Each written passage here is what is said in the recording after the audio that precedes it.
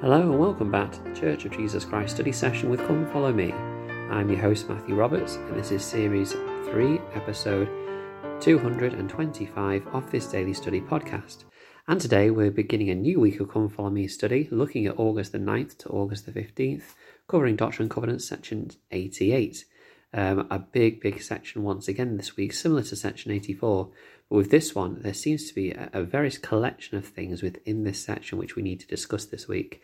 And so I can't wait for it because it's going to be a full-on week with lots of great things taught. But obviously, we'll need to try and get through as much as we can. So today we'll try and cover the background and context of this, and maybe even start looking at the section itself as we go through. So if we go to the historical resources for this section in the Come Follow Me manual section on the Gospel Library app, we'll go to the Joseph Smith Papers analysis section on this. Now, as it points out, this section 88 is actually comprised of two different revelations, and the first revelation was received over 2 days, which kind of gives you an indication of just how long this revelation is. It was addressed to, as it says, the first elders of the church. But actually, it will indicate that actually this is not just necessarily to the elders of the church. It says in the analysis, quote, "Although in later years the term the first elders generally referred to the leading elders of the church, here it appears to have a less hierarchical meaning, equating the elders to whom the revelation was addressed with the first labourers in this last kingdom, who are referenced in a parable presented in this revelation," close quote. Now, this is interesting because when we get to this kind of discussion about the first labourers and the last labourers and the reward that both labourers get being the same, there's an interesting point that was made. I believe it was in the Follow Him podcast, which is with John Bytheway and Hank Smith, about who those first and last labourers are and who we sometimes equate those to be, and actually a different way of looking at it, which I thought was interesting. But yeah, so that's something to consider, who this revelation was given to. Going forward, the prophet Joseph Smith calls this revelation, quote, "the olive leaf which we have plucked from the tree of paradise, and the Lord's message of peace to us," close quote. It's interesting that he calls this the olive branch and a message of peace.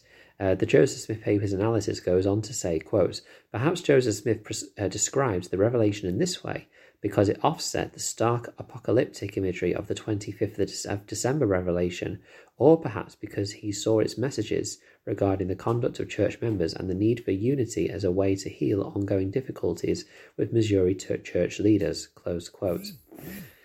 I do find it interesting that, like is pointed out here, this revelation was given about 2 days after the Christmas Day revelation about the war, which we learned about last week. And obviously there was a lot of dark and misery and scenes of misery in that revelation. Not just the war aspects, but the famine and the pestilence and all of the things that were talked about in that section.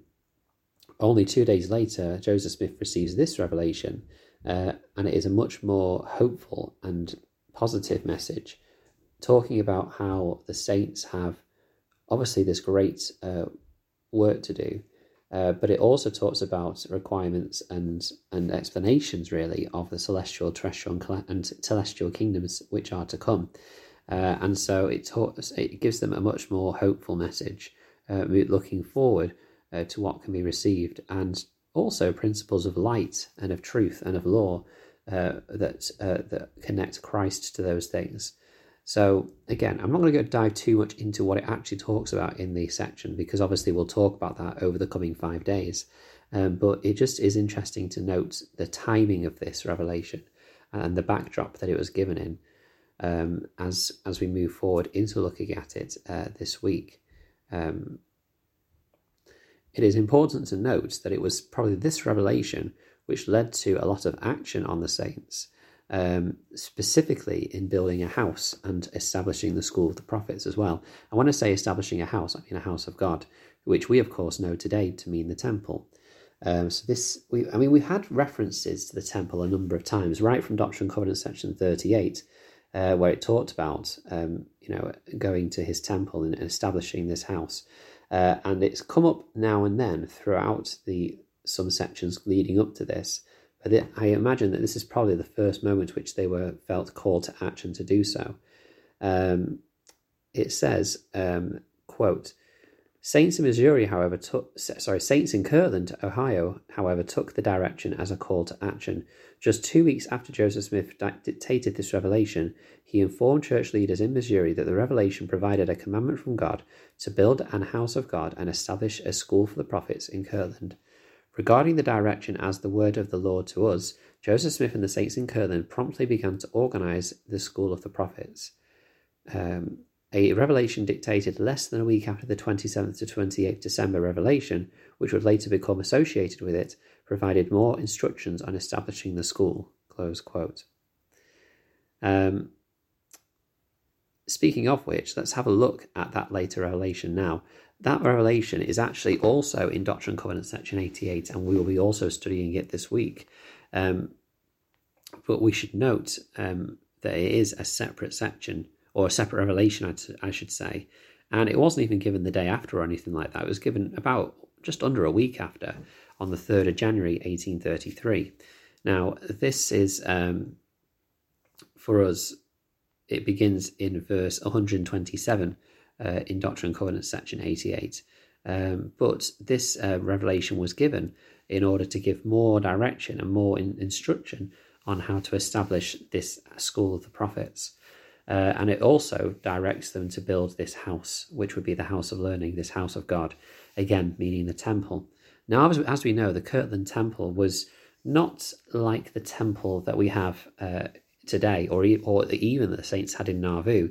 It wasn't so much focused on administering ordinances, rather it was a place established for the members to receive instruction and direction and teachings about all things sacred. It was to be a house of learning, and so on and so on. And this was, again, a fulfillment of the promise that the saints would be able to receive an endowment. Now, perhaps we would equate this to an endowment rather than the endowment, as in what we have today. But really, an endowment is a blessing of power from heaven. And so this is something that was definitely promised in this house of the Lord, which would be built in Kirtland, which we have, obviously, which is still standing on the earth today. This revelation about the 3rd of January, not much is really known about it, except we have the writing of it. And so that's now been put with section 88, because it pretty much is a further explanation on how to build and what to do with what was discussed in section 88 previously about the school of the prophets and ultimately the house of the Lord, which would be the main teaching place for this for these things. We'll talk about kind of what is said in this section throughout this week, and we're going to really dive deep into this. So I'm looking forward to this. So don't forget to miss, our daily episodes. They're meant to be about just under 10 minutes, just to be bite-sized and something you can fit into your daily routine, rather than a big hour-long or however long episode for 1 week that you listen to in one go. We break it down so that you can join in and listen along the way through the week, just to supplement your study. Of course, it will always be a supplement or a companion to your study rather than the main focus, because, this is just my thoughts. But obviously, do share your thoughts on what we studied this week on the Facebook group, and I'll share it along the way through the week as well. Thank you very much for your time, and thank you for listening. Please join that Facebook group, Church of Jesus Christ Study Session with Come Follow Me, and share the podcast with someone so we can share this discussion out further. Thank you for your time, and until we meet again.